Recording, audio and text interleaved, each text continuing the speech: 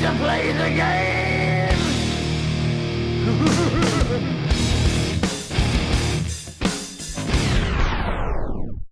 10.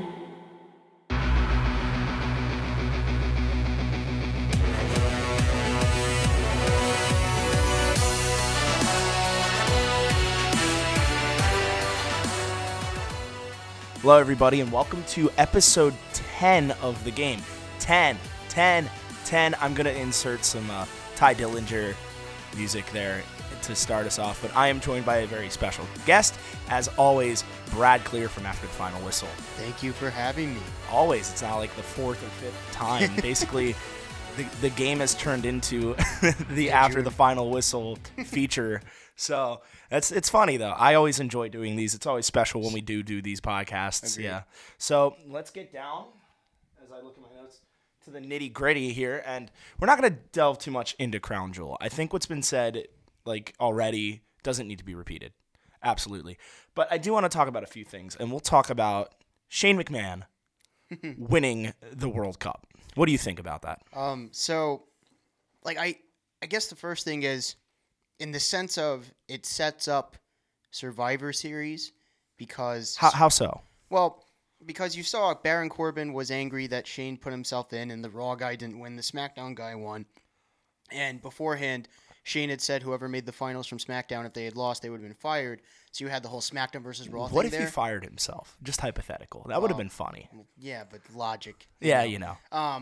But I basically looked at it as, on the one hand, yes, simply it sets up Survivor Series. Shane leads Team SmackDown against Team Raw, whatever. But it was so stupid.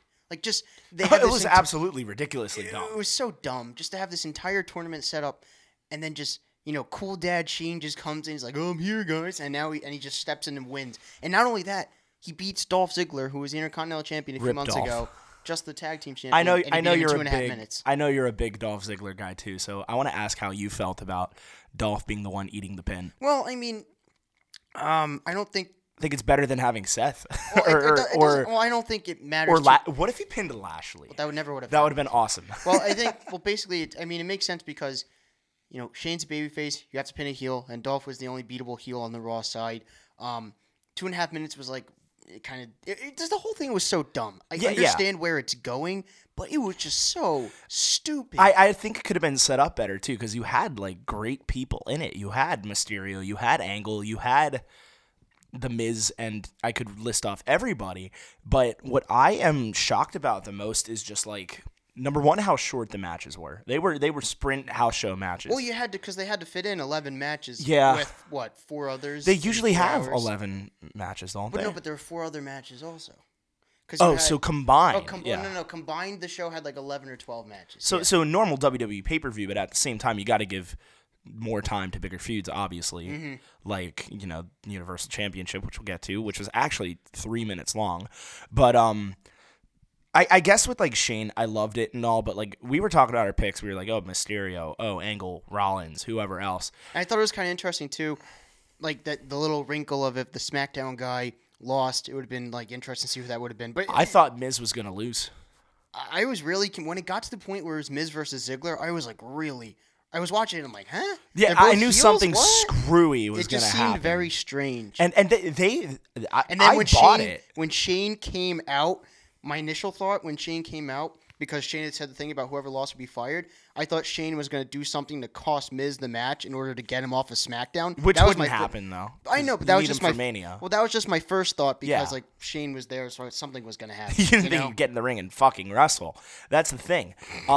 They sold me up until the match because funny thing, I didn't actually watch that match. I was working on a paper or something, so I actually turned it off for a little bit, and then I just go to Twitter and I see everyone freaking the fuck out. Shane McMahon won, typical just hate. But that showed up great in Logic, just the waveform right there. Again, the execution and the actual carrying out of what happened was stupid and dumb. But at the same time, you still have to acknowledge that it creates a path towards It's never going to be brought up again, the trophy itself. No. It sets up a path to where they want to go towards Survivor Series. And maybe Shane parades around to Raw saying like, "Hey, I'm the commissioner and I'm the best in the world. SmackDown's better than Raw." This is the time of year that they start invading the shows. It's Survivor Series is in like 2 weeks. That's exactly what this is setting it up. 2 weeks? Yeah, in like 2 weeks. Oh 2 my weeks from God. Sunday. So the 18th, that's when Survivor Series is? Yeah, 2 weeks from tomorrow. Jesus. I guess it's a good way to build up some of your feuds, though. But, like, Brock and AJ, obviously you can rely on, like, your championship matches all being, champion versus champion. And then you have the 5-on-5 and then maybe the tag titles. Well, you'll have... What are they going to do for the tag titles? Well, Shield versus Bar? Well, no. But What always happens is, you have all those champion versus champion matches. Then you have the 5-on-5 men's, the 5-on-5 women's. Yep. They've done the 5-on-5 with 5 tag teams in the last 2 years. I love it. I don't know if Raw has enough depth to do that this year. Who would you do it with? Well, exactly, like the Revival? You have to think of it as, do you really think that Dean and Seth will still be champions by then? No. Do you think it'll be if it's AOP by then? Do you like who? AOP. I'm kidding. Like who are your 5? Like, give me 5 Raw tag teams there. It's what? Let me see. The Revival, AOP. If AOP's the champion, your only 5 teams from Raw are Revival, Gable and Rude, The Ascension, Slater and Rhino. Wait. There's one more, I think. I'm trying to think. Revival. I know we're Gable and thinking Rude, out loud, and that's Slater like and podcast Rhino, 101 not to do, Ascension, but there's one more. No, B team? and the B team. Yeah, the B team. But the point is they're 4 comedy teams and one team who's, like... And then SmackDown, you have the New Day, you have... New Day, Usos, Sanity, Gallows, and Oh my God, Anderson. Sanity. I forgot about New Day, them. Usos, Gallows, and Anderson, Sanity. And What a then shame. Anyways. The 5th team would be the Bar. Probably, So there's not even 5 teams outside of the Bar. So that's a good talking point to talk about. That we didn't really think about it. I know this isn't a Survivor Series fantasy booking or anything, but now that obviously Seth and Dean feuding, they're going to feud over the title for a while. Mm-hmm. Like how would you get the titles off of them? The tag titles? Yeah. Because that was the only part when Dean turned, I thought it was amazing. And notice how I was just like, huh. And notice how in the last 2 weeks on Crown Jewel and on Raw, Seth hasn't had the title. only had the IC title with him. And Dean isn't wearing them either. Well, yeah. So maybe It'd be funny if they did. I have no idea how. I mean, they're going to end up on AOP. There's no other team. I love AOP. Well, too. there's no other team who could end up on. I think it would be cool if they did something where it got ordered that Seth and Dean had to face AOP, and Dean didn't just come out, so Seth was by himself. Yes, and Dean just maybe watches from the shield position. Or whatever it is. You have the gorilla position, and then you have the shield position on the entrance of the back right of the arena. Exactly. So either way, Seth's by himself against AOP. Yeah. Whatever it is, AOP's gonna end up with the tag titles, I think. Yeah, definitely. I guess that moves on to another kind of state of a championship in WWE. We're gonna get to this. I miss Roman Reigns so much. I dearly miss him. Everyone who complained about him should be just eating shit right now. Yeah, I think they are too. I think it's a classic case of you don't know what you have until it's gone. Exactly. And I hated the people who shamed publicly on Twitter or whatever, shamed people who hated Roman. And some people deserved it because they were like, I didn't like Roman as champion, but I wish him the best. Because that, you have to separate the character from the person. In the that way case. I always saw it with Roman Reigns was, you don't have to like him. Underappreciated. You don't have to like him. Mm-hmm. But if you didn't acknowledge or realize that he was his talent, the second best guy in the whole company behind AJ, then you had your blinders on. And now I think people are starting to realize that people who were in denial about it are starting to realize, oh wait, this guy was really, really and good. Oh wait, Raw is gonna suck for the next few months. Uh-huh. And that gets us to Brock Lesnar winning the Universal Championship. What the fuck is going on? All right, so let's just say this is what's happening here. So Raw loses its top star, the top guy in the entire company. And how does it get addressed? Not only do they lose the top star, they take away the top championship also.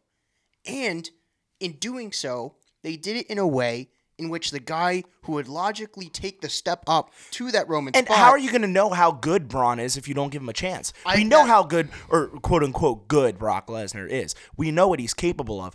But you shit on Braun in that match. Braun, I'm not trying to sound like a total mark here, but he didn't put up any much of a fight at all. Regardless of how the match went, I would have been fine with the total just New Japan sprint. No. There was no way that would have been fine that did not involve Braun winning the No, title. I'm saying Braun would have won if that was the match situation. Like, he survives 4 F5s or whatever, and he just comes back like, just Braun not taking any of the shit and just demolishes Lesnar with one move. That would have been fine, but that is not what happened. I will say this. This is, I guess, like a longer point, so hear me out. Let's do it. We're We're only 9 minutes in. We got this. So, you look at someone like Braun, and he's had, 4, 5, 6 Universal He's title had 5 matches. matches and he lost all of them. He's gotten beaten by Brock before. He got clowned by Brock at SummerSlam. He got clowned by Brock this time. Hell in a Cell, he got clowned. That was That was cool. No, but he wasn't wrestling Brock. Is my point. Gotcha. The point here is that what is it going to take to give Braun, I keep getting Brock and Braun, I can't say it right, to give Braun that title and that chance at the top. Maybe they see him as like the special attraction type who they don't He's want the to- Undertaker. Not even that. Like maybe like the Andre, like when Hulk Hogan was around, Andre was never the champion. No. So he was the Andre to Roman's Hogan, where they never wanted him to be the champion per se. But I think this larger point that I'm getting to is in putting the title immediately back on Brock after Roman goes out. There are only 2 guys in this entire company that they have the faith in to be the top You guy talked who to can me about carry this a too, show. and I agree. So go ahead, say it. The only 2 guys in this entire company that are full-time performers that they trust to be a top guy champion to carry a brand are Roman Reigns and AJ Styles. Which is fine. This is indicative of how those are your top 2 guys, and they see Seth, Dean, and Braun, as great as they are, as the supporting main event guys. Yeah. And It's your lead actor in the supporting role. Sure. But I think putting the title back on Brock, and even if you don't see those other guys who are on Raw as a brand carrier top guy, Yeah. you're not even giving them the chance to yeah, show that. That's sad. That's sad. Yeah. You're not like the best part about the I like the ruthless aggression era or even like the attitude era was that you had a good rotation of guys. On SmackDown in 2003, you had Brock, you had The SmackDown fucking Angle, 6? Brock, Angle, Eddie, Ray, Edge, Benoit, Cena. Those were the top 7. Yeah, that's incredible. That was like every day. I didn't watch WWE until like 2 years later, but I go back and I watch those matches, and I'm just stunned and amazed at the amount of quality and diverse matchups and that like they gave even us. then, like Chavo was good back then. He was Chavo. always in the mix. Yeah. And then on Raw, obviously you had Triple H, and I love Triple H. But I'll take even no outside of slander. him, there was You had Batista. You had Randy Orton as world champion, which was awesome. You had Benoit when he came over and won. And Booker I'm not T, trying Rob to Van Dam. Yeah. before anyone, if anyone listens to this and gets mad, I'm not glorifying Benoit as a person. It's He just was to make a point. He was a fantastic wrestler, and in that situation, you could put him on any show with any guy, and he made a great match. That was the thing. When he faced Brock for the WWE title in 03, it was amazing. But that's the point. You could put Brock with anybody back then. You could put Triple H with anybody. They did fucking Booker T at WrestleMania, and as much of a shit show that main event was or whatever, it's still you had a good rotation. And it's not even about that you could have them feud with those guys. It was you had multiple guys who appeared to be seen. They were the shit. No, not even that, because they're all awesome. The guys now are still awesome. Yep. It's the point that you could see then there was a greater confidence in putting guys on the shows in higher roles. For example, Kurt Angle, Brock Lesnar, John Cena, but JBL. All these guys. The Big Show was champion Yes. then too. The point is there's a lot of guys who were confident in enough to give long show carrying title reigns and to make the guy on the show for a period of time. We have not seen since the draft, besides AJ Styles, and for a few brief months Jinder Mahal, and as we see now, that is not sustained. No. There has not been anyone who they've been confident enough Randy to put Orton. on that top spot on Smack. No, but he's never been like Here's the the main thing. guy. They had the chance with Bray Wyatt. I think. I'm a big Bray Wyatt guy. They had the chance to... Because when he won, I was like, holy shit, this is awesome. Yeah, but let's look at how Bray Wyatt's whole career has gone. Has there been any indication with how his win-loss record is? No. That they've seen him as that top carrying No. guy? No, there isn't. He could have been Undertaker. He could have been someone else. But he's not. They don't see him as that. Exactly. The point is, it's not... That's the what problem. It's not what they are. Again, you have 2 guys who are seen as being the show carrier. One is injured now, so their default was Vince's security blanket here. Brock That's the Lesnar. term. Brock Lesnar is the security blanket. When things go wrong, you're in a tough pickle, they go to Brock. And I think it's a very poor default tactic because it should be a full-time guy to give them the chance to sink or swim. I agree. And how are you going to do that with Braun? How are you going to do that with Seth or Dean? Say Roman's off battling cancer for a year or two. You're not going to have Brock carry that. You could have had Rollins and Ambrose be your main event. Well, I mean, Rollins and Ambrose is... Well, the thing with Rollins and Ambrose is this. They have their own feud away from that title, and that provides depth to the show. And regardless of who the Universal Champion was or would be, that would be the top feud of the show. Agreed. And still with Brock Lesnar... It's going to be, because Brock's not going to fucking show up. No. That's, well, I mean, it's true, but that's not the point I was getting at. The point I was getting at is he's going to wrestle AJ at Survivor Series. He's going to be the champion until WrestleMania. Ugh. He's going to end up having that Universal title match at WrestleMania. It's not like he's going to hold the title forever. It's not going to main event. That's not the point, though. The point is, I think there is one guy who they kind of see on Raw as maybe eventually becoming the show-carrying top guy type. Lay it on me. That guy is Drew McIntyre. Yes, I'm so down for that. Because, you would think maybe, Braun lost because Corbin screwed him. Maybe he'll get another match. And maybe that's the way it goes. But from how he's been presented since he's gotten to the main roster, I think Drew is going to be the next, Drew's taken down everybody except for Brock. Exactly. And, Braun could beat him again, but Braun's been beaten how many times by Brock Lesnar? Four by or Brock five. Lesnar how many times? Four or five. Exactly. So they put it in a situation where, as great as Braun is, he's obviously seen as the special attraction type who's not the champion. They see Brock at a level above him, which is kind of slotted Braun as a tier below the top guy. Here's how I see it with Braun. Yeah. It's back when Stone Cold was the champion and he feuded with Undertaker. Okay. Undertaker was the spooky bad guy who was really tough and really cool. But I know he was there to make Austin look better because that's not a bad thing either. Taker was there to elevate Austin and vice versa because Taker had the experience, Taker had the title reign. That's what Braun was to Roman. But Braun needs that title reign. I 100% agree. Braun needs that. I think this happens a lot in other promotions too. You can never Ring of Honor. No, I was gonna say New Japan. Oh, that for this too. Point. Yeah. When you have someone who's monstrously, consistently popular, and to use the term over. Yeah. You can't take for granted that period of time that you have that, because if you kind of take it for granted and stretch it too long, it goes away. I look at New Japan Tetsuya Naito for this point. I love Naito. We'll get to Naito as well. The point is that he's wildly popular, and they haven't so far taken advantage of that, and that popularity may be gone by the time that they want to. With Braun, he's still wildly popular, but let's just look at his last few months. He wins the Money in the Bank contract. Mm-hmm. He goes to cash in.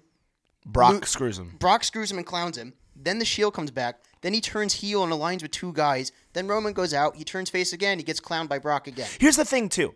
I was really hesitant when Braun turned back babyface a few weeks ago or whatever, because I was like, okay, because remember when Braun was a babyface? People loved it. Right before he turned, and even when he turned, they all loved Braun.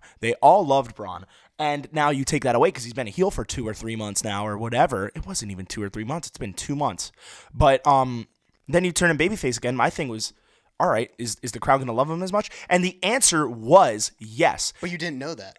No, you didn't know that beforehand. But now we saw that the crowd reaction to Braun sustained. And even in fucking, gun to their head Saudi Arabia, everybody there, don't dismember and murder me, please. But that's a side little political note. But even in Saudi Arabia, you had those motherfuckers going, Braun! And now you squash all of it. A lot of it. Well, he's still going to be wildly popular. Yeah, but he could have been the guy in this situation. 100%. He should have been. I think we're both in agreement on that. We're doing hypotheticals, but that's and okay. And now, I guess moving forward, obviously he's set up now after big banter. Baron Corbin hit him with the title before the match. I'm here for that, though. Obviously it's set up for that. But I just think it's a missed opportunity, and I think going back to the Brock security blanket, 100% was the wrong move, and is indicative of as a whole, and you see this with how WrestleMania is headlined by part-timers. You see how big shows rely on part-timers. The current generation of guys, and this is something you could have been saying for the last 4 or 5 years. Yeah. You need to rely on those guys and let them sink or swim. And yep. Brock Lesnar winning the title here is another example of them not doing that. Yeah, it's a shame, too, with how talented the roster was. Think about if Braun was champion, who he could feud against. McIntyre, Corbin, even Ziggler, or Finn Balor. All those guys, that's giving Bobby them the Lashley. That is giving them the spotlight right there. But instead, as you mentioned, they're going to the security blanket. They're just cruising with Brock. They're not going to have a main title. The WWE title match is going to main event. It's not going to main event feuds. No, you've lost the main title and you've lost the main guy. The show is completely depleted. Yeah, you got to think about who it affects more than just Raw as well. You got to think about how it's going to affect the WWE title. You got to think about how it's going to affect people on SmackDown who could have had that opportunity on Raw or something. But either way, that's all gone now because Brock is there. And you can only have, like, let's say that the Intercontinental title is tied up with Seth and Dean. You have this entire, not... The IC title is the number one title on Raw. Well, the point is, though, is you have that involved with Seth and Dean. Your top feud has your main title, your only singles title. There's only so much you can do with everyone else. For real. Exactly, because Finn Balor and Lashley can wrestle each other a bunch of times.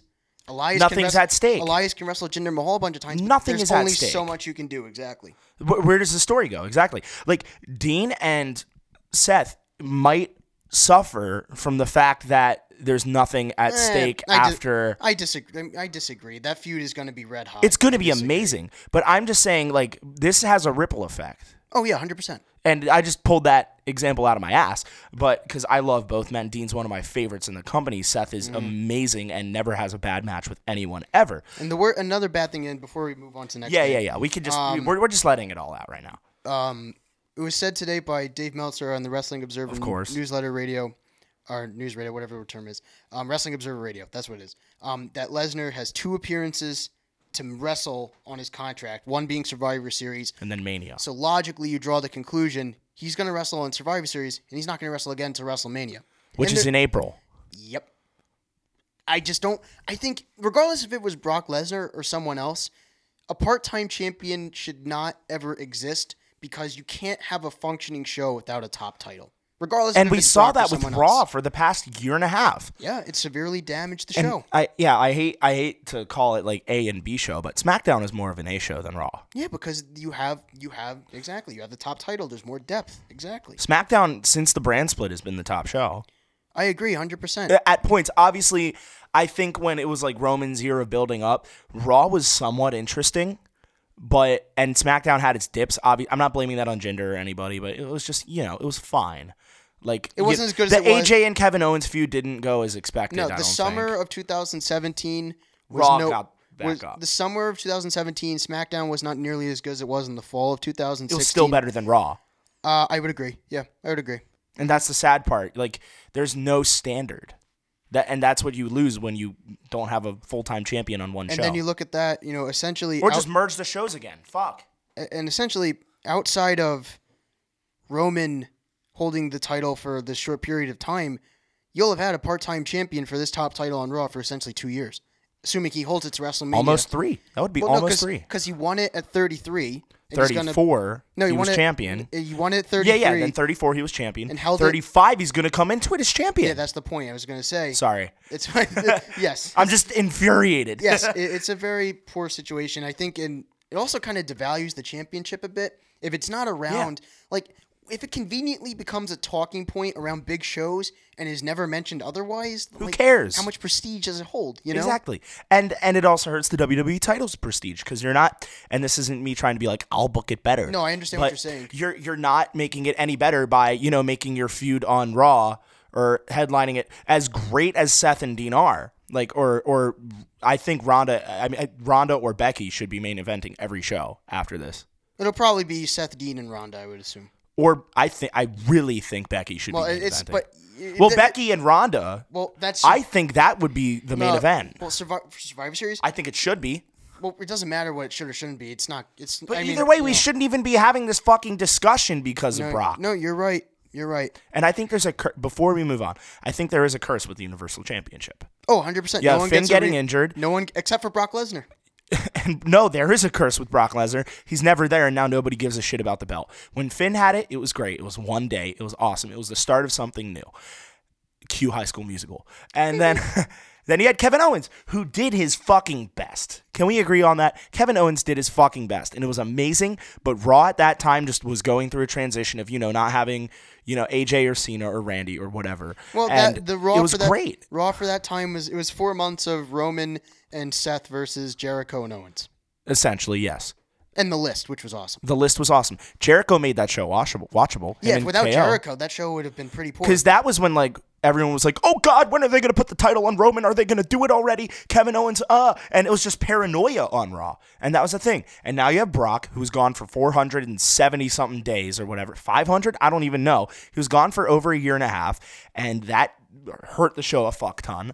And Roman was amazing, and obviously this is out of anybody's hands, but Roman had leukemia. Obviously, he has leukemia, and he had to vacate the title. And that sucks now, because now you have it right into the laps of shitty, not long-term booking with Brock, and it's just cursed. It's cursed. There's nothing I can say. You're right. Pretty much, yeah. Guys get hurt, they get no rematches, and Brock holds it hostage. That's pretty much it. But, yeah, so we're going to call this podcast. We're not even remotely done, which is awesome, because I love how we can just go off of each other and stay on one subject for 25 minutes. But we're going to call this the State of Wrestling. That is the podcast. And AJ, I love AJ. So we're going to talk about AJ Styles a little bit before we get into other outside wrestling kind of topics. I mean, outside WWE topics. This is a whole wrestling podcast. I don't care. I love it. But so AJ is about to hit a year-long reign as champion on November 7th. This podcast will be up tonight, probably Saturday or Sunday. But on a more positive note, what has been your favorite AJ Styles WWE title match of his reign? So many. Of his second reign. Of this specific reign? Because the first one I could tell you, John Cena, the Royal Rumble. Yeah. Yep. All right, yeah. But second. All right. So I would say that the Shinsuke Nakamura matches were pretty underwhelming. I would say I loved their Money in the Bank match. That's probably my favorite. What I was gonna say was actually no. You say yours. I have a different one. What I was gonna say was the feud and matches were pretty underwhelming. However, that Money in the Bank match, the last match that they had against each other, it was the last man standing match, right? Yeah. That match I thought was kind of what everyone had been hoping for with him and Nakamura to that point, and did not get. So I think for me, they had to change the styles and stuff. You know, whatever it was, they had to adapt it. The WrestleMania match was a disappointment. The second match at Gray's Royal Rumble was a disappointment. Yeah. The Money in the Bank match was solid. Was awesome. I think for me, at least initially, that's the match that probably stands out to me the most from this reign. I really loved the Rusev match at Extreme Rules. That was a great match. Yep. It was great, and while it was quick, it was great. It was a pretty long match. That's a good thing WWE did. They pushed Rusev. It's awesome. And Rusev showed that he could hang. And I love Rusev. He got a great match out of Nakamura. It was short, but it was great at Crown Jewel. But my favorite match has been Samoa Joe at SummerSlam. I think that's fair. Storyline, wrestling ability, because the match it wasn't a fast-paced match. It was a 20-minute match still. But the basically my favorite points from that match were Joe just beating the hell out of AJ. He busted him open the hard way, which never happens. And the story throughout it, Joe's shit talking leading up to it, before the match. Wendy, I said Daddy's coming home. He's not coming home, but I'll be your new daddy. And then AJ snapping, because we never see that side of AJ Styles. No, we don't. And that's one thing that, as babyface AJ, as heel AJ, we know him as the pit bull who attacks people and shit. But as babyface AJ Styles, he's as white meat babyface as you come, but he's awesome. And seeing that side of AJ, that protected side that we rarely see of him as a babyface, made that match so much better. And after that, I was like, okay, now what, WWE? I think with that match, it was good. I think the story around it made it, I guess if we're looking at it in the sense of it made it great. Story versus pure match, I think the story surrounding it was the best story that there's been in AJ's second reign as champion. Or AJ's reigns total. No, the story with Cena was better. I understand. And I'm biased. I thought the Dean and Ellsworth one was great also. I just enjoyed that it. TLC match was actually great. But that's his first reign. Second reign. So you're going to go with Nakamura at Money in the Bank. I'm going to go with SummerSlam. But do you prefer a follow-up question as well? I'm coming up with these on the fly, but that's I love fine, this. that's fine. I love this subject. We both love AJ Styles. He's probably top 3 all-time for me with Triple H and Jericho. We talked about that today too. But do you prefer heel champion or face champion AJ Styles? Babyface, because I think that's a common answer. When you see him live, right? Yeah. I think I haven't, sadly. What I think you see is the allure in AJ Styles is that, and I go to shows often with someone who's not even a wrestling fan, right? When you watch AJ Styles, regardless of if you're a wrestling fan or not, you realize just how immensely talented he is.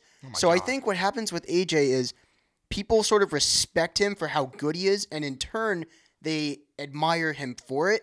So I think babyface, because people don't want to boo him, they want to cheer him because they recognize how good he is and they respect his greatness. Yeah, when he was a heel, we saw a lot of that too. Mm-hmm.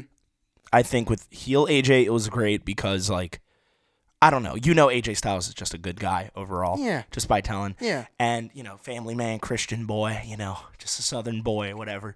And that was a pretty good AJ Styles impression. Not bad. But, me, I'm a man of a million impressions. But, I guess with heel AJ, it was great because, like, you never see that switch. You kind of saw some Bullet Club-esque AJ in WWE, which was really cool. Mm-hmm. Like his tendencies of just like having a smug, but like, I know I'm better than you, but I'm still going to take the cheap win. Was awesome about AJ. I still look at it as though, and I think this is my philosophy with guys as a whole. If you're someone who the crowd is generally inclined to want to cheer for, and if you're a heel, rather than booing you, they'd Kevin rather... Owens. No. It's not I even think that. He's like that. No. The point is, I think the perfect example of what I'm going to say here is like someone like a Shinsuke Nakamura, where if you're someone who the crowd, or like Braun when he was here for the last 2 months, if you're someone who the crowd really, really likes, and they're really behind you, and they want to cheer for you, you don't want to see them be a heel, regardless of how good they are at it, because people don't have any desire to boo those people. So for me, someone, if it's AJ, if it's Braun, if it's Nakamura, if it's Sami Zayn, if it's Johnny Gargano, Rusev, these are guys that people want to cheer, and for me, I would always rather cheer those people also. So in their heel and babyface incarnations, I'll always prefer the babyface. I agree with that. Yeah, and I was going to say AJ babyface as well. I was just kind of playing some devil's advocate. Mm-hmm. But I don't know if you ever listened to this, but I had my friend Brian Michaels on, the one who's in a band. Yeah. Yeah. And he said almost something identical to you, because he was talking about the way, like, WWE does their feuds, and he said, like, you should never pair someone who... You should never book a heel who's... Like, you should never book someone who's being cheered like a babyface as a heel. Like in the same light that you were talking about, like if you really want to cheer them, like Gargano as a heel, I like it, but I'm very hesitant on because the crowd's not going to buy it. Like that's what he's trying to get. For my perfect example is my perfect example of that point is Shinsuke Nakamura, where when he turned heel, and I think you were someone who said this also, like, oh, he's so good, I'm so excited for it, which is like a valid point because he's very good.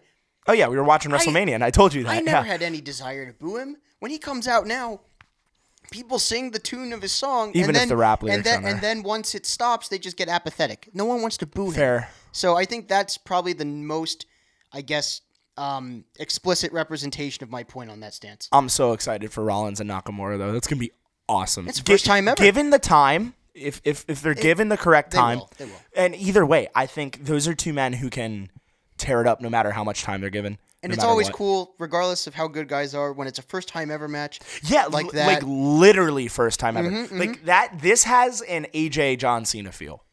I would agree. I think in terms of hype, not build, obviously, whatever. But like first time you ever get to see these guys squared off. Like I've been waiting to see AJ Styles versus Samoa Joe, which was awesome in WWE. In the WWE, but it was this is different. You know what? I guess for me at this point. You know what the one match for me is at this point? Let's get some dream matches in here. Yeah, in this podcast. Well, Content. There's so many I can think of, but like they have a realistic chance of occurring. Yeah. Daniel Bryan versus Shinsuke Nakamura.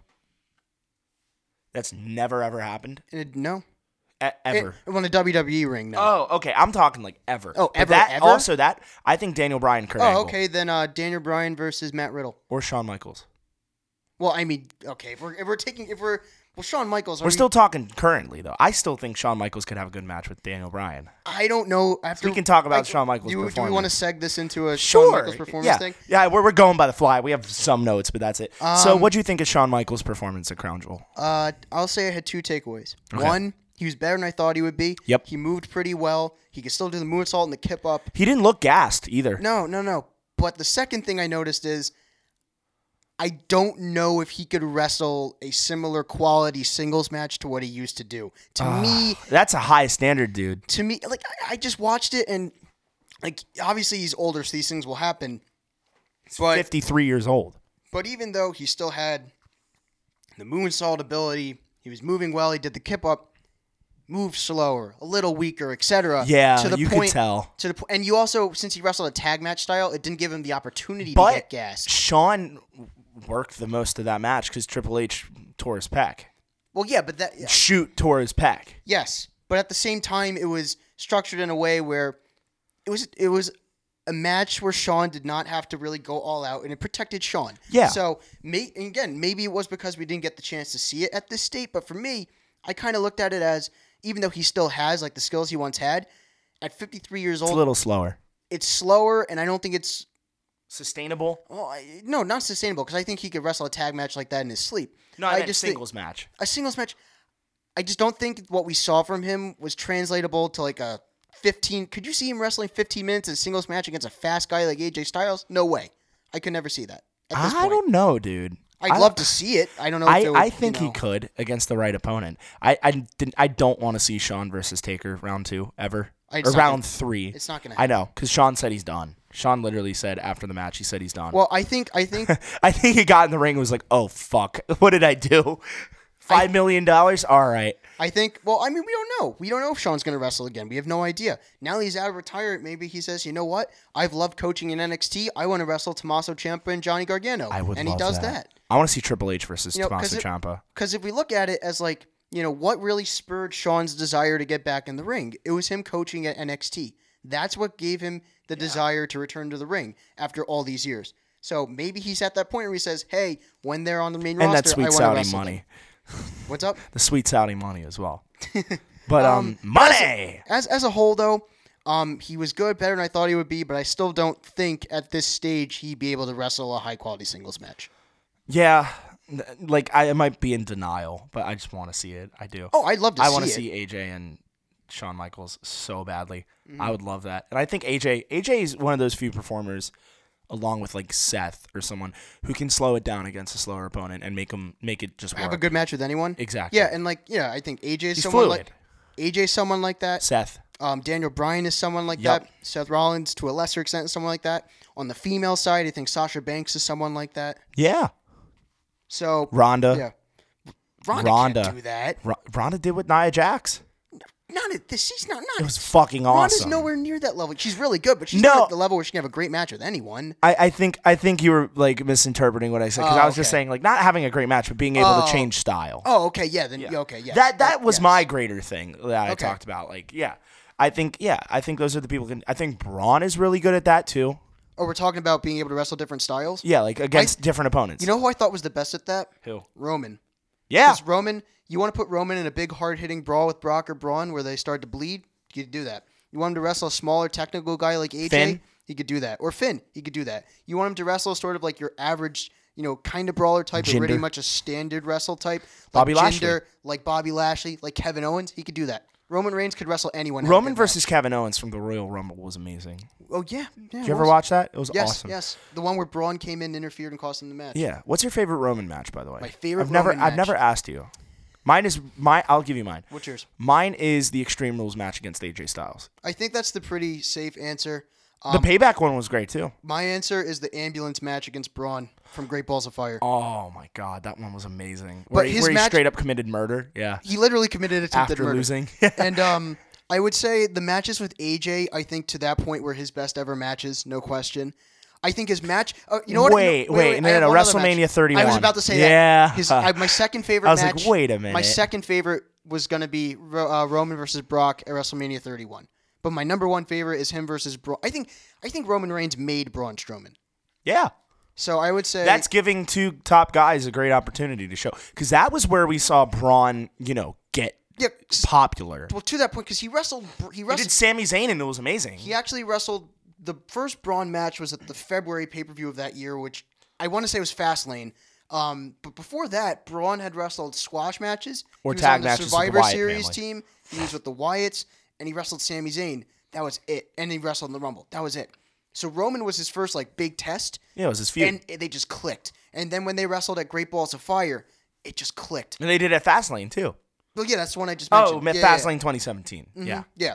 So I think, I would say Roman versus And then also you got from that feud the great moment of the "I'm not finished with you" tipping over the ambulance. Oh my God. That's where "I'm not finished with you" I'm started. not finished with you yet. God, I love Braun. I remember you literally like sent me a bunch of texts when that happened, just ha ha ha ha ha ha, ha, just maniacally laughing, and I was just dying. And we showed my roommate Teddy at the time. We showed him that, and he goes, "What the fuck is this?" He beat the crap out of him. He threw the stretcher off the thing, and then he Into tipped the over, wall or some shit. and then he tipped over to the ambulance, man.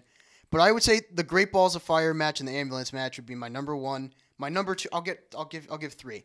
My number two would be. Oh wait, we're talking found about a third too. We're going back to Roman matches. Got sidetracked there. So Roman versus Braun at Great Balls of Fire. Roman versus Brock, WrestleMania 31. I guess I'll give you 4. Roman versus AJ, the match that you just said, Extreme Rules. Yeah. And then, I don't think this is a match that a lot of people would say, but I think the match he had with Daniel Bryan, I think it was at Fastlane, right before WrestleMania 31, was a really good match. That was a really good match. Mm-hmm. They went 30 minutes and killed it. Mm-hmm. And they had everyone, on the edge of their seat.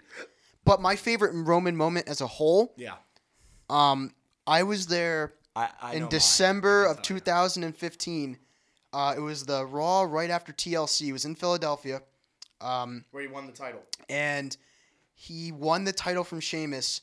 And it was just like because I was there 10 months prior at the Royal Rumble when myself included booed the crap out of him when he won the Royal Rumble. Oh, we talked about on the podcast about the Rumble earlier this year. Then we fast forward 10, 11 months to December. Like, it was December 14th of 2015. And he won that title. And I was there too. That entire arena was cheering him. And then he won the match. And the show went off the air. And the Usos and Dean Ambrose came out and celebrated with him. Really? And then he got on the mic and he gave the speech that only the live crowd could see. And YouTube. Yeah. I have never heard it, though. And then he gave the speech about how, like, it was only like a few minutes, but he talked about how, like, when he came at the Royal Rumble and the crowd rejected him, it sort of, like, motivated him.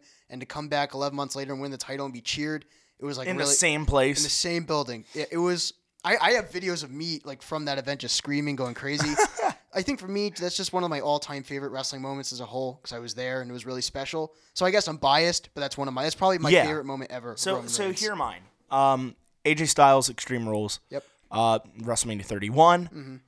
I think, gosh, I was going to say, Sheamus at TLC was amazing. That was a great match. Is that when he beat the crap out of Triple H right after? Yup, and that was amazing. And then Triple H showed up in London 2 weeks later. The night before that he won the title from Sheamus. Yeah. Uh-huh. No, yeah, that TLC match was amazing. This night before, yep. And then, I had it. Oh, Kevin Owens at Royal Rumble. Those are my 5. Those are like my 4 favorite Roman matches off the top of my head. And my favorite moment post WrestleMania 33. This is my yard now. Promo of the year. Promo of his career. Oh my God! I remember watching. That's Roman at his best. I remember watching that as it was happening. I was like, "You motherfucker!" Oh, I think everyone in the world was saying that. You retired The Undertaker for a year. But then when he said the promo and dropped the mic afterwards, my hate just went to like, okay, that was like he just owned everyone. He killed everybody. Yeah. He managed to rile up 20,000 people by not saying anything, and then just made the building shit themselves. Yep, pretty much. Yeah, Roman, everything, but everything and the best for you in your fight. I know you're not going to listen to this, but I hope you feel it. We love you, Roman. We miss you dearly. But let's talk about some New Japan Ring of Honor as well. We've been talking about this a lot off the mics, but the Elite. Obviously, their contract's expiring on January 1st, at least for the Young Bucks. What do you think is going to happen? This is something we've talked about for a couple of days. And I know it's old for me, but it'll be new for the listeners. So I'm going to let you have your moment. All right, so... Stepping away from the mic. Okay, so I think what they will do and what they should do are two very different things. If we talk about what they should do, I would say at this point in time, their value will never be higher. And as such... they should go to the WWE because it will be the point in which they could get the greatest amount of money from the WWE. With that being said, I think that what they're going to do is I think that they're going to sign a deal where they wrestle in New Japan as they do. And instead of being exclusive to Ring of Honor as they are now, I think that they'll either freelance in the United States, North America, or they will... start their own. Oh, my stomach's growling. And they'll. Is that you? Yeah, my stomach's growling. Oh my God. And or they'll start their own promotion with Jericho and Jim Ross, funded by the Jaguars owner. I think that. Well, that's the rumor that's been around, and I think there's credence to it because Dave Meltzer has not directly talked about it, and as we know, he's a bit co-opted by that group of people. So I don't think there's any, regardless of what they're going to do, because we can speculate on it forever. I don't think there's any way that they stay exclusive to Ring of Honor in North America. I think they stay with New Japan. I don't think they go to WWE, even though they should. And whether it's freelancing and doing Ring of Honor, Impact, anywhere, or doing that new promotion that may or may not be occurring, I think that's what's going to end up happening rather than what should.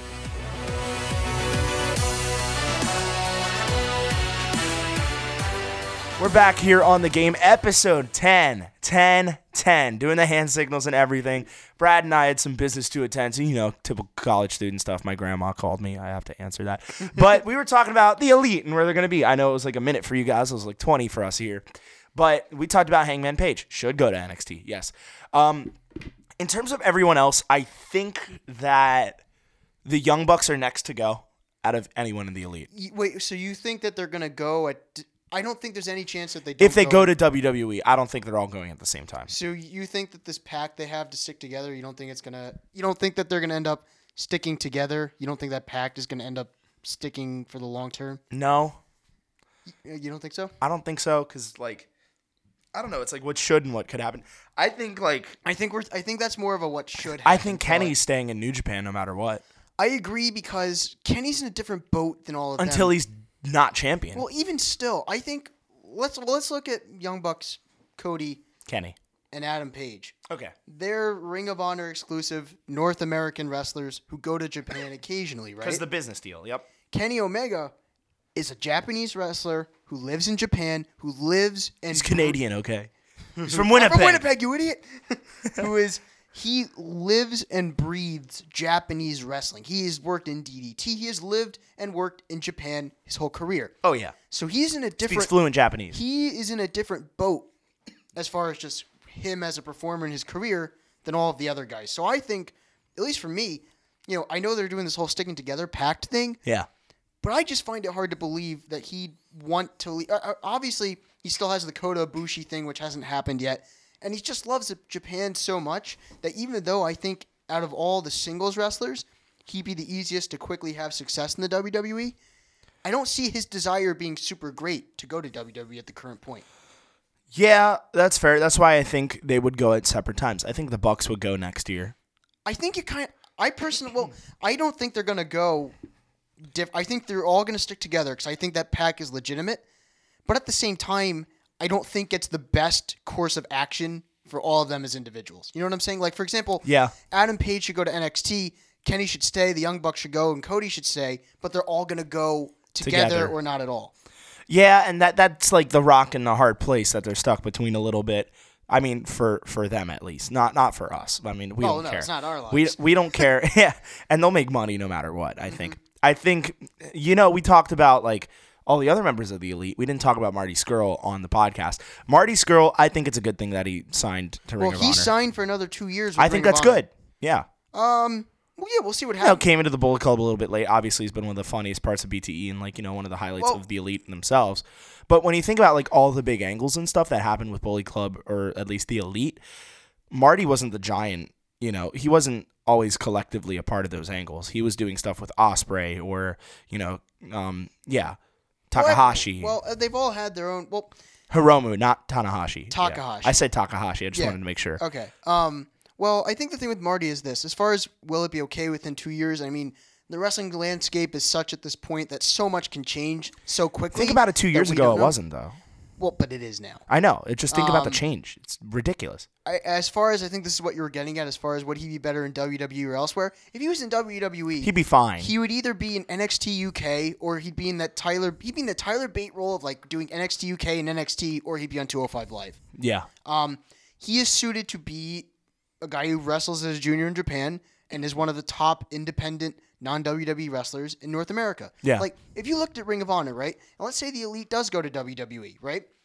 Ring of Honor is totally dependent, or even if the Elite is no longer Ring of Honor exclusive, which we both predict will happen. Yeah. Marty Scurll is going to be, one of Ring of Honor's top 2 or 3 guys. Yeah. Marty Scurll wrestled for the Ring of Honor championship already. You take Cody out of the picture. He's already been a TV champion as well. Yeah, exactly. You take Cody out of the picture. You take the Young Bucks out of the picture. Marty Scurll and Dalton Castle and Jay Lethal are the top 3 guys in Ring of Honor. Yeah. And like Marty had a brand before Bullet Club. Yeah. And I think Bullet Club Marty is just an extension of the villain. Agreed. While some people, I think we've talked about this before, some people just kind of are made by Bullet Club. Like their personality or their gimmick or whatever. I think people, yeah, just a little bit. I think people who transcend that a little bit are the elite, the Young Bucks, Cody, Page. In a sense, Page was brought up by Bullet Club, but Page is just taking that and run with it. He's made himself so entertaining. I'll say, well, obviously, I think Page owes his popularity and his profile to being the elite. Because without being involved in the show, he would be nowhere near as big as he is now. No. However, he is. Or has when Adam Page joined Bullet Club a few years ago, I and many other people thought, what are they doing with this guy? I was like, who the hell is this? This is a guy who is a part-time high school teacher, a part-time Ring of Honor guy who has the look and nothing else. I forgot he was a high school teacher. Now he looks the part, but not only that, he's incredibly charismatic. He's super young. He looks like $1 million, and he's so athletic and constantly improving that we could look at this guy and say, 5 years from now, like Adam Page. He could be WWE champion. He's the prototype for what WWE should want as a guy that they could sign into NXT, mold into a WWE style, and then put on Raw or SmackDown. Make him Finn Balor. Well, in that same process. Well, they're completely different guys. No, you know what I mean. Like the same process. Like, you take this hot commodity from Japan or whatever. I also think that Adam Page is more moldable than Finn Balor is. I agree, because you could only do so much with Finn because of all the hype and all the stigma he had. Yeah, and Finn's already kind of established. I think Page, as good as he is, like you can do anything with Finn. Page is still kind of like a ball of clay. He's not a finished product. A ball. Sorry, he's not like a finished product. You know what I'm saying? Whereas Finn he just had to learn how the whole process works. Yeah, you know what I'm saying? And insert his own flair into the product. Whereas I think, as you said, Page can be molded by the product. I just realized you have the Marty Scurll bun on right now. That's I do. So I have funny. a top knot. Yes. Oh my god. But never thought your hair would get to that point. Neither did I. But I don't want my hair to get to that point. But that's a side note. I think Marty Scurll's gonna be all right though. To an extent. My thing is I love the Young Bucks, but where do they go? What do they do? What they have? Well, I think what haven't they done? Outside of WWE? Yeah. Nothing. Exactly. But so where do they go? But at the same time... They did All In. But at the same time, they have this incredibly successful, financially lucrative empire. Brand, exactly. For the brand. They sell so much merch. They're the biggest stars in wrestling outside of WWE. Yeah. They are, as a fact. No, yeah. And there's potential to do more All-Ins. There's the potential... We can talk about this now, I guess, with the promotion that may or may not be happening. And Jericho, I'm taking it with a pinch of salt. I have no idea. I mean, I'll just say I give it credence and I don't totally dismiss it. Yeah. But in theory, it is plausible to say, if someone told you that the Elite is going to go and start their own promotion, I would tell you in this wrestling climate with how popular they are, you're like, yeah, it's doable, it's plausible, yeah. So they have enough clout to basically be the biggest thing in wrestling besides WWE. They make a lot of money from doing it, and they have all the creative freedom in the world. So I think that's really attractive. I just think every year that goes by is another year that they lose value off of what they could be signed for to WWE. I agree as well. I think this is the hottest year that the Elite's ever been. And, with the risk of doing something like starting your own promotion or freelancing is losing that steam. Yeah, they might end up jumping the shark. Who knows? That's more of why I think they should go. They could be putting a lot of money into something that just doesn't reciprocate. Exactly. And I would also say that... I'm not a financially minded person, but... I would also say, too, that... I think Ring of Honor seems to be I think what they're trying to do here with all their public comments, their weird tweets, how they've been talking about on being the Elite. Our last Bullet Club shirt. Yeah. Well, that was just separating. From they're teasing all the people. That's fine. Yeah. But I think they're trying to. I think they're trying to squeeze Ring of Honor for a lot of money at this point. But does Ring of Honor have that money? I think Ring of Honor is kind of calling their bluff and telling them to get a better offer elsewhere. I think. Because you know what the case might be. They might not. They might not get another. WWE might not offer them that much money. They might. Even I think, especially with Page. They might even say too that from Ring of Honor signed the Young Bucks and Cody to the biggest Ring of Honor deals ever. They basically devoted their entire promotion to them, and it didn't necessarily create like an uptick in business But for them. that's the thing. They, like the Elite, have transcended Ring of Honor. 100%. They've passed Ring of Honor by. They've passed New Japan by. They are, as we mentioned, the brand. Yep. And that's the thing. And that might be to the detriment of Ring of Honor because they, number one, might not be able to match that. Or number two, if they do just lock them down, what do you do with them? There's nothing they like. What happened at this point is Ring of Honor. Cody champion again. Ring of Honor. right. Ring of Honor just became like the Elite show. That's really all it is. Pretty much. And then Dalton Castle and Jay Lethal. Yeah, exactly. And Jay Lethal's a staple. He doesn't need to establish himself in Ring of Exactly. Honor. He's the champion. Yep. So Multiple time. I will say that it's tough because I think again I like that they want to sort of be a unit and like they love each other and they really like have this strong bond together where they're going to go together wherever. But it's not in the best interest of all of them to do that. Like, let's go person by person, right? Yeah. It is in the best interest of Adam Page To go to NXT. to become a big staple there and then to go to Raw or SmackDown. He would become a huge star there. He'll be a WWE champion. I don't... WWE champion. Not NXT Universal. champion, yes. Without a doubt. WWE champion, I can't say yes or no because it's just such a He'll crowded be a roster. fantastic U.S. champion. Yes. It's just such a crowded roster, you never know. Kenny Omega. Kenny Omega... well, let's save Kenny. Let's save Kenny okay, for last. let's go Young Bucks. The leader. Young Bucks. Young Bucks should go to WWE. I agree. Because I understand the brand is They should strong. go to Monday Night Raw. Well, yes. But just in general, just taking away the current state of WWE from it, like I know they have this great business empire going, but they've done everything there is to do. And the longer you wait, you risk... Like, let's put it this way. Their end goal is always going to be to go to WWE. They're going to go to WWE. As with most professional Yes. wrestlers. They're going to go to WWE at some point. You would agree, right? Yeah. So why not go when your value is going to be higher than it ever will be? Which has been our point of discussion for not only just the Young Bucks, but for the Elite as well. And I think with the Young Bucks, they're a special case as well, with them, busting their asses in Ring of Honor and New Japan and making themselves a brand. Yeah. You might lose that steam again if you don't go to WWE.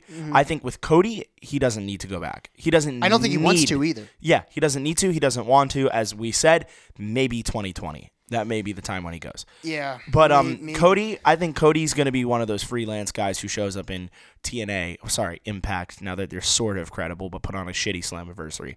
Either way. Bound for Glory. That's what I meant. Yeah. Slammiversary was good. Yes. But I think, hold on, who's calling me? Never mind. But I think, Cody can go to Impact. He can stay with Ring of Honor and make sporadic appearances. NWA, I think he did a great job in. I mean, I think he should have held the title longer, but that's okay. Nick Aldis is meh. He looks the part. I didn't like Nick Aldis when he was Magnus. I don't like Nick Aldis now. The problem with Nick Aldis is he looks the part, but that's it. He's very generic. You fucked. The best part of that was one of my favorite moments in BTE when everyone was just telling Marty he was gonna die. But anyways, yeah, Paige doesn't need to go anywhere. But I mean, Paige. Cody doesn't need. Sorry, people blowing up my phone right now. You're fine. I know I'm so popular. God, he's that guy who's in a band and also does a podcast that has like 10 followers on Twitter. And he likes wrestling. Right? I know. I'm the coolest guy ever. Also, Brad is here. I'm kidding. But Cody doesn't need to go anywhere. I think Cody would be great in Impact. I would love to see Cody in Impact. Yeah, and I feel like Cody's the type. Get Jericho and Cody in Impact. That's amazing. And Cody's got that like sort of like territory wrestler vibe where he shows up and he's got his dad's vibe, and that's not a bad thing. It's not saying he's like a shadow of his dad. He is doing what his dad did. Cody's the type of guy who shows up in a different territory per se, makes a big impact, goes to the next one. He is a territory wrestler through and through. The modern day Maharaja, Cody Rhodes. And then we look at Kenny. Kenny's staying in Japan. He should go to WWE, but he's staying in Japan. Well, again, I think they're going to do everything as a collective. We're saying what they should do individually. Yeah, we were kind of going to that a little bit. Yeah, I would say what he should do. I think he should stay in New Japan until he does the Ibushi thing. Yeah, which is probably Dominion. And I think I think they're going to save that for next year's Wrestle Kingdom. They do very long term, like 2020 Wrestle Kingdom. Damn, okay. But I think as a whole with Kenny, like it doesn't matter if Kenny goes now in a year or in 2 years. Kenny will always have a spot in WWE if he wants it. So the urgency or the need for Kenny to go now, his value now as far as dollar value will probably never be higher. No. But as far as having a spot, he will always have a place in WWE. They would love to have him, no matter if it's now or if it's 2 years from now. Yeah, and I think Kenny isn't going to lose any steam. No, because Kenny is because he's himself. Kenny is New Japan's guy. He's not like them, Yeah. like the Young Bucks, Cody and Paige. Can we take a minute to just shut down people who hate Kenny Omega or think he shouldn't have the spot in New Japan? Because he should. I agree. He should. And some people are saying, oh, well, he's been putting in lackluster matches since he's been champion. You act like Tanahashi or Okada never did that. Yeah, like Okada's last title run was great. But the last year of it was bad. I wouldn't say it was bad, but I think every title reign that's long has its points. I'll give you one match. Okay. Wrestle Kingdom 12. Naito. That match sucked. No, it was a good match. The finish of the match sucked. It had the wrong finish, but it was still a good match. That's the point, though. Every champion has that point. AJ Styles, you could say, I don't know, when he feuded too long with Nakamura. Or, back in his first run or something. New Japan. Every single wrestler goes through a point in their title reigns where it gets a bit lackluster or a bit dull. Yeah, and to the rest all of it. because you're Kenny Omega and you have these amazing matches. You're the 5-star factory or whatever. But that doesn't you can still have a get out of jail free card. Yes. The standard should not be the precedent for every match. And you also look at the story he's involved in. I don't think this story with Tanahashi is that great. No, he's like, call me the heel. I thought call me the heel. I thought that Tanahashi was a weird choice to have him be the Wrestle Kingdom opponent for Kenny, and I think it's sort of been hard for them because what's the logical story? I'm Kenny, I'm better than you. I'm Tanahashi, I'm better than you. That's really all you can make it. But they're trying to make it into something that's a little weird and I don't know what the dynamic for it is. No, I don't understand what they're going for. It seems Kenny's I don't care. What are they even going for? I couldn't even tell you what they're going for with the story. All I could tell you is that they're feuding. They're going to wrestle at Wrestle Kingdom, and the feud has been lackluster. What is the basis of it? I don't understand what it is. I don't know either, and a lot of people think Kenny just half-asses his matches now, which I don't think is the case. I think if that's the case, he's hurt or something. But I saw people shitting on the match with Pentagon, and I thought that was amazing. No, it was great. I know. I don't get why some people are like, oh, Kenny's so boring. He's just himself, and he thinks he can cut a great promo. No, because people have. And you've seen this with Roman too. People have agendas and narratives that they want to fit. And a lot of that comes from people who want Naito on top or, someone who isn't a gaijin, whatever. Sure, yeah. That's fine. That's fine that they have those beliefs, but you shouldn't be cutting down other superstars. You cannot cut down other performers because of that. It's like the thing with Roman. You can't let your blinders and your narratives and your perceptions get in the way. Or any Sasha Banks fan ever. What? Or any Sasha Banks or Asuka fan ever. Asuka should be in that spot. Sasha should be wrestling Trish. If you've seen those narratives go around at all. Oh, the Sasha ones. The stands. The Sasha ones are But true. either way, it goes back to your point. Sasha Banks, the greatest women's wrestler of all time. Ooh, I love it. But that's a separate point. I love it. Honestly, I'm not fighting that. No, she's But, great. yeah. But it goes back to the point where people are putting on their blinders and stuff. But Kenny is going to stay in Japan. We can agree with that. Yes. He should go to WWE. I'll say this. Within the year, he should go. He should go to WWE now based on per dollar value, but he'll always have a place there if they want him. He won't get paid $1 million in a year to go to WWE unless he does something magnificent. Well, you know what I mean. Yeah, and I think you can say that for the elite as the a whole. longer you wait, the less money you're going to get. Yes. Or the less your prestige is. Not necessarily. It depends on how things go.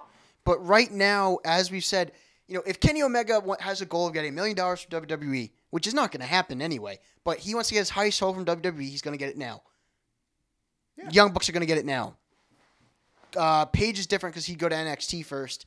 Cody would get it now. Yeah. Because they obviously saw Cody. Sorry, Marty. You're good, though. They always saw Cody, obviously, at a certain point based off of when how his past tenure went. Literally, But having seen him go and become such a force outside of WWE, maybe they see value in not necessarily having it could be Cody. like a Drew situation. No, not even that. I don't know. I don't think even if Cody came back, he'd be more than what he was in the past. I think it would be a case of they see how impactful he has been outside of WWE and with how much of an effort they are making to take all talent away from outside of the company. Yeah. They'd rather have him pissing in than pissing out. Or I guess it would be pissing out than pissing in. Interesting. Okay. That's a line from Paul Heyman I had to take. I got to say, though, Cody has been the wrestler of the past 3 years who's impressed me the most. I would say not even just him as a wrestler, but just everything.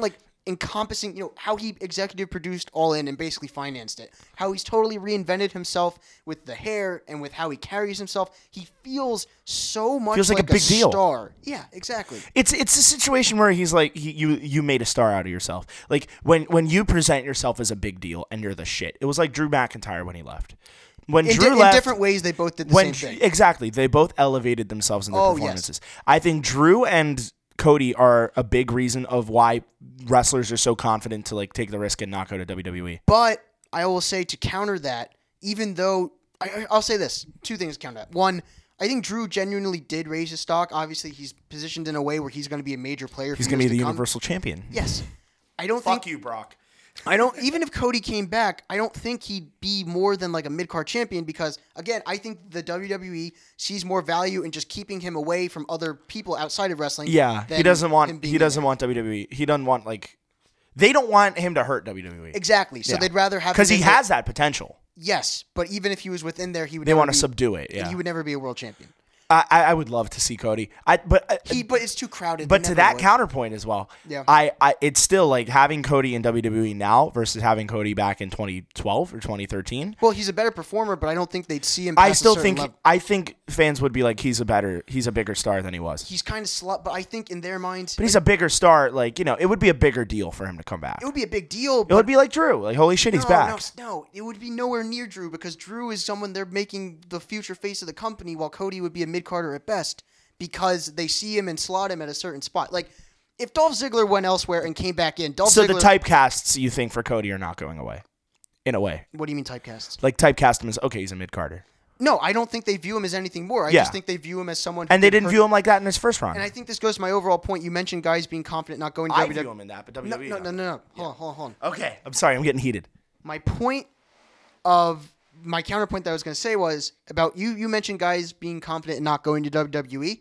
Yeah. I think that ship has sailed because really? I think you look at the independents as a whole right now, Ring of Honor and Impact, I would say in the next year and a half, either one of them will be out of business or they will have merged. I don't think they will both exist as separate entities within a year and a half.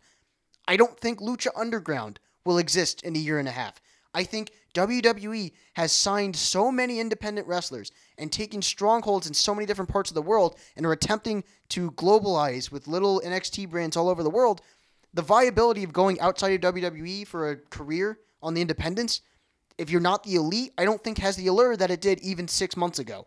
So really? Yeah, I think that's just a reality that's coming, or at least is starting to develop. So how would you view All In then, in terms of shaping the industry as it is? Because we are doing the state of wrestling. I would say that it was a great show, but as far as like the real impact it had, I think outside of the impact it had on what the elite realized they were capable of doing, I don't really think it had an impact that great on anyone else besides. Because I viewed it as a celebration of indie wrestling. I think that's a very fair take. I think it's not a way of saying fuck you WWE. We don't need to go to you. No, it's a celebration. Like you said. And I think it's proof that independent wrestling's not going to die.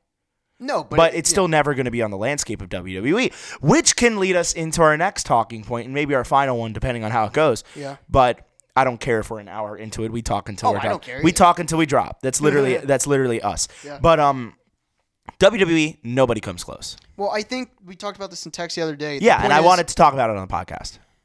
You look at WWE. WWE is a global, I know the sports entertainment term, but they're a global company. It's a global entertainment, not even company. It's a brand and an entity. No one says like, "Hey, did you watch wrestling?" or "Do you watch wrestling?" They say, "Do you watch WWE?" Whenever someone does something that's like a wrestling move, they don't go, "Oh my God, that was like a New Japan move." That was a WWE move. The point I'm making here WWF is for all the adults. WWE itself does not have any competitors. Like no. New Japan, Ring of Honor, Impact, Lucha Underground, Independence, they do not compete with WWE. NXT competes with all those promotions. I agree because they hold events at the same scale. NXT UK competes with those promotions. NXT Germany, when it gets off the ground in the next year and a half. Are they doing like South America too? Yeah, they're going to try to do Japan, China. Anyways, they're going to try to do. They're basically going to try to gain strongholds all over. Like they just signed it. Like they should. They have Progress. Under their wing. They have Evolve under their wing. Evolve in the United States. ICW, shit like that. The point is, you look at in the UK, ICW, Progress. You look in Germany, WXW, they just got under their wing. They did? Yeah. They're sending... Volta. Yeah, exactly. I love He's Walter. going to end up there. The point is that they are using NXT as a mechanism to get all this talent in and to compete with all these other promotions. Whereas WWE, nothing is on the same level or scale, and nothing is able to compete with it financially. So none of those other promotions compete with WWE. They compete with NXT.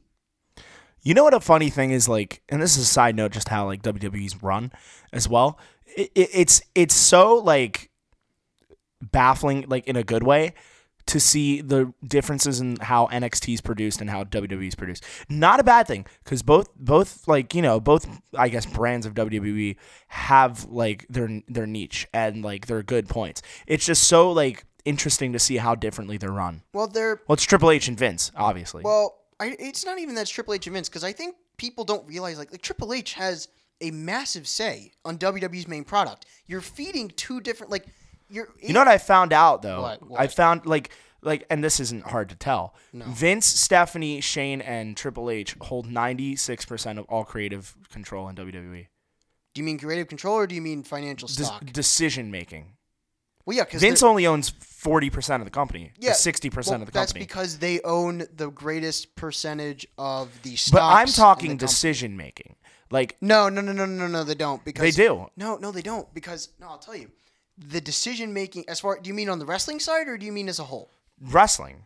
No, Shane doesn't have any input on the wrestling side. Stephanie is in the marketing side of it. Then I might be talking about whole, and I'm just getting my what you're talking kinds. What you're talking about is stakeholders, the people who have the most stock, and it's those four: Kevin Dunn, George Barrios, and Michelle Wilson. Mark Carrano. Mark Carrano doesn't hold nearly to that extent because what does he do there?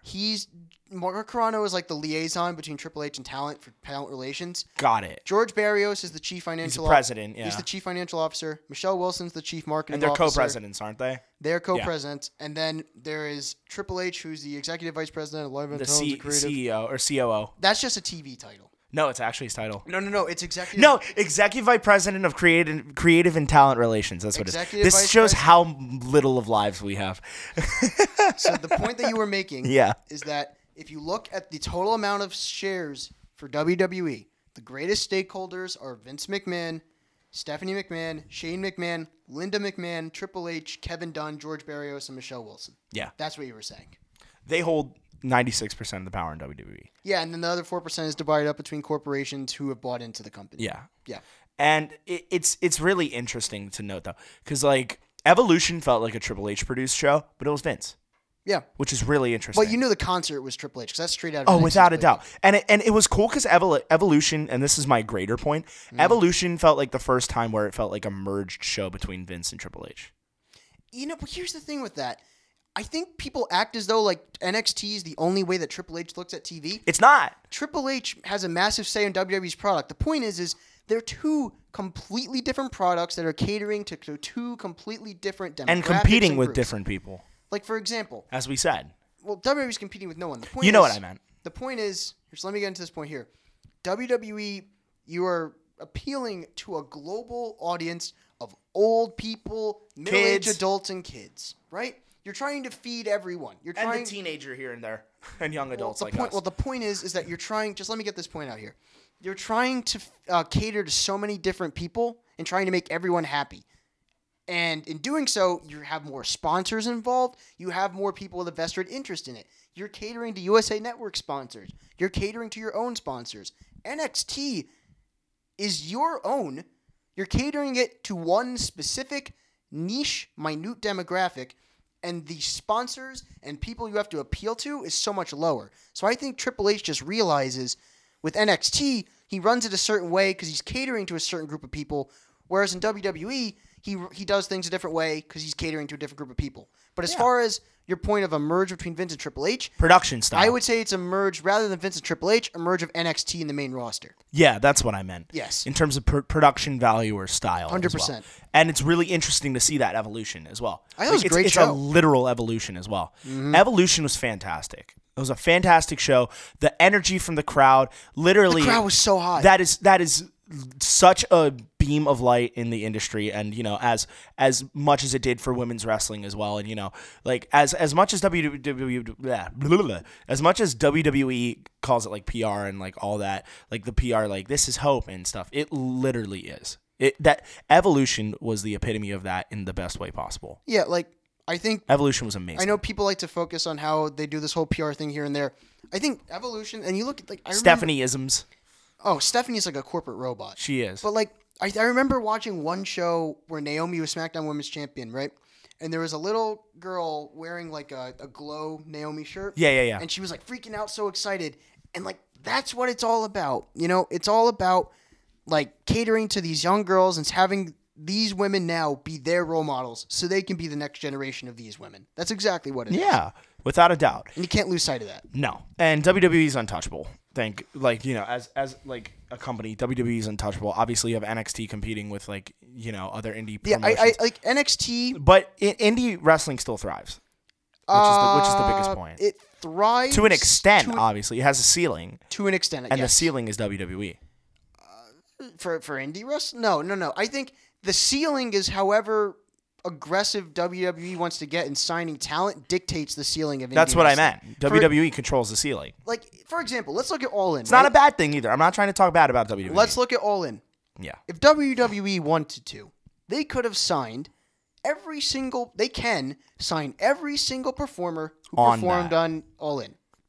If they wanted to, they could. I, for one, would love They've already signed people since then. They I, signed for one, Deonna Purrazzo. Chelsea Green. And they signed Deonna Purrazzo, they signed Chelsea Green. You're right. I, for one, would love Deonna Purrazzo was on the show. My bad. I, for one, would love to see Pentagon Jr. in WWE. Well, there was the rumors a few months ago of him and Phoenix coming, but that's not happening. I would love that. I feel like... To NXT.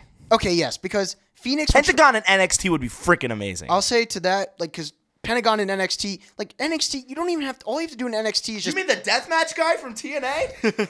All you have to do with NXT is just plop a really popular indie guy in there, and you're fine. Yeah. Pentagon would not work on the main roster. No. Phoenix would. Pentagon wouldn't. Phoenix would be great on 205 Live. Phoenix would be great anywhere in the world, I think. I He's love awesome. Phoenix. Yeah, he's just great. Yeah. I think Brian Cage would be cool to see in WWE. Brian Page never could, though, because he would never pass a wellness Brian test. Cage?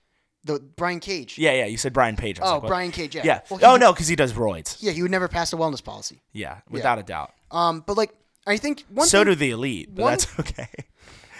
Well, you can really see Kenny's muscles and his cycles. Well, in the... And Cody took roids. Well, in the... Drew McIntyre took roids. Jinder took roids. Cena takes roids. Triple H, I'm pretty sure, still takes roids. Right. Taker and Kane are the only ones where you're like, okay, they're just letting their body do their thing. And Jericho. Jericho's just fat. All right. Well, all right. Let's move off of this point here. I want to get back to what you said though about Triple H and his style and all that. Yeah. I think people have this idea that like they're like, oh, when Triple H takes over, all this is going to happen. People don't realize the presentation of NXT, like the main roster, is not going to be presented the same way as NXT. No. Even like when Triple H comes into power, No. like, it's not going to happen. And I think people act as though it's going to. It's not. Yeah, I hate that people are like, I can't wait till Vince retires or dies. Because that's just not the way things are going to get run. That's exactly. Like Either two people are going to take over the company, or two sets of people. Vince and Triple H and Stephanie, or Kevin Dunn. Yep. Shane's not. Shane's fine Shane- with what he does. No, Shane's signed as a performer. Yeah. Exactly. He's not even on the staff. No, he just owns shares because he's Vince and Linda's son. Yeah. And it's going to be Triple H and Stephanie or Kevin Dunn. I want it to be Triple H. Well, what's going to happen though? 'Cause I heard Kevin Dunn's a shitty person. Well, what's going to happen though is that Triple H and Stephanie are going to end up being in the top two spots, and George Barrios and Michelle Wilson will have more of a role on the business side. yeah, as they should. Kevin Dunn will be in the same spot. But regardless, the point is that it is not realistic to say that the main roster is going to be presented exactly like NXT when Triple H takes over, because it's not the same product. No. You're not catering to the same people. And you have to take into account the performers that are there too. It's a completely different group of It's a performers. different environment, without a doubt. NXT is an indie promotion and is created and ran as I such. thought she was going to walk by and tell us to be quiet because we're being loud. We're in the editing suites. I know it's not supposed to be recorded, but like NXT, all you have to do is run it like a glorified PWG, right? yeah, And the main roster, you have to. no slander on PWG. I love PWG. And they just moved out of Reseda or Reseda, yeah. Reseda, Florida, or Yeah. California, yeah. Yeah. But the point is that Reseda, Florida. oh jeez, geography. The point is though is that you have so many mouths to feed on the main roster. You have so many more talent. You have so many more people that are focusing on it. You have USA Network involved.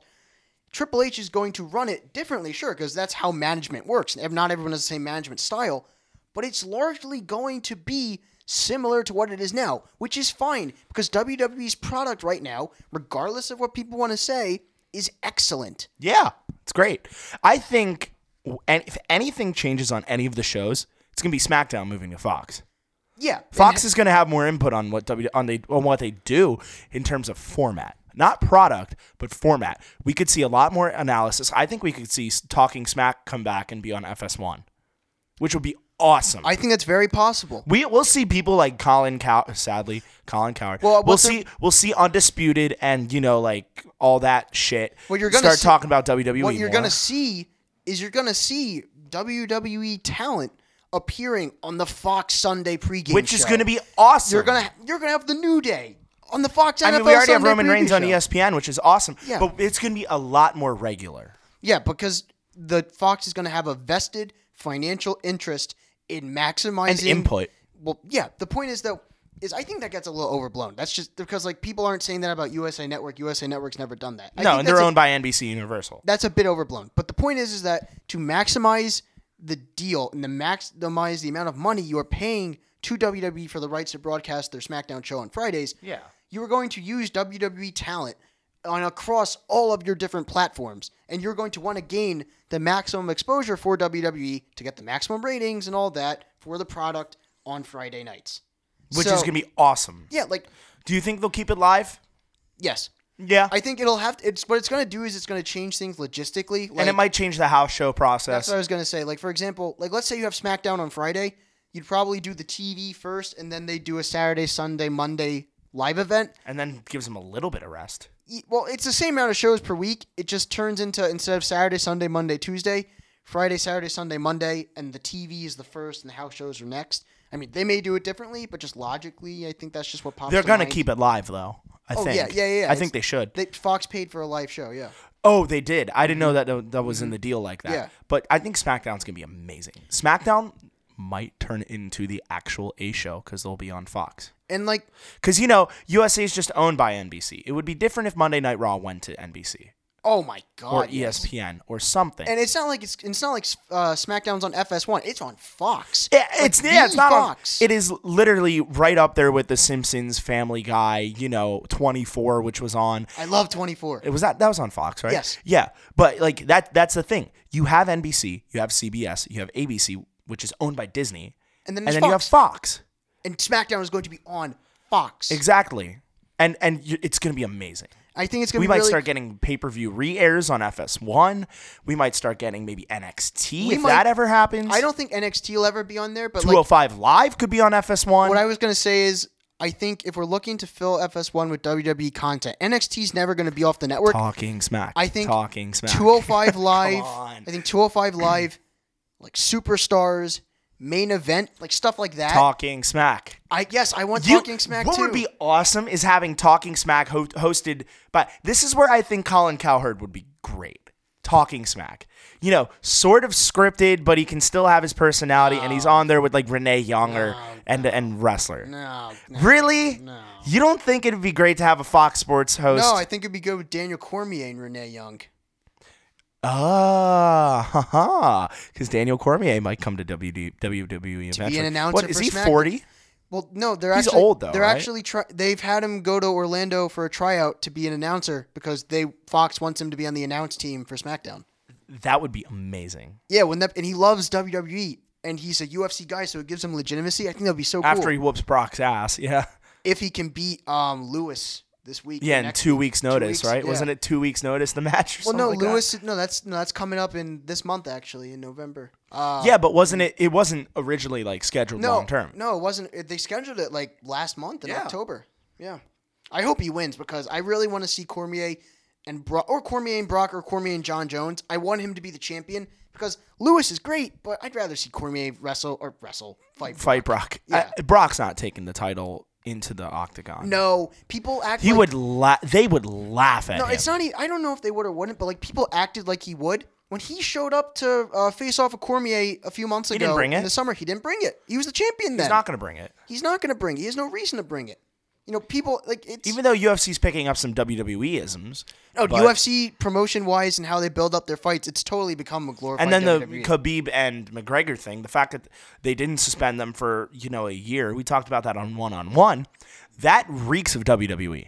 Well, and also they make them the most money, so why would they take them away? That's what I said. Yeah. That was my argument. Why would you spend two of your biggest draws? No, exactly. Because you have McGregor, who's the mouthpiece, and then you have Khabib, who's a literal killer. pretty McGregor much. is UFC. Like UFC. Now that Ronda's gone, yeah. Yeah, and like UFC is like lost value from its peak from a few years ago when it got sold to IMG for $4 billion. Yeah, I forgot about that. It's not that same company as it was then. Like without Conor McGregor, like UFC's still big, but UFC is a totally pay-per-view driven business model. Without Conor McGregor, like, is it really that big? I don't know. The state of combat sports. But I think that's a good stopping point for now. We pretty much covered everything we wanted to. As always, this will be up on podcasts.com. I want a sponsor really bad. I just want someone. Give me money to do this. Give Brad money, and after the final whistle on WSOEs on Monday nights, right? Or is it Fridays now? Saturdays. No. Oh, jeez, I can't even remember. Fridays from 5 to 7. Fridays from 5 to 7 on WSOE 89.3, or tune in the app. Go to WSOE's website. You can find Brad's show. Talks about literally anything and everything. That was the state of WWE, New Japan, Ring of Honor, Progress, Evolve, NXT UK, NXT, and even some UFC. So thank you guys so much for joining me here on The Game. Thank you, Brad, for joining me. Thank you for having me. Well, always welcome. Always have great times. And this is probably one of the longest podcasts I've ever done, an hour and 25. We are clocking in at. But until next time, goodbye and good night.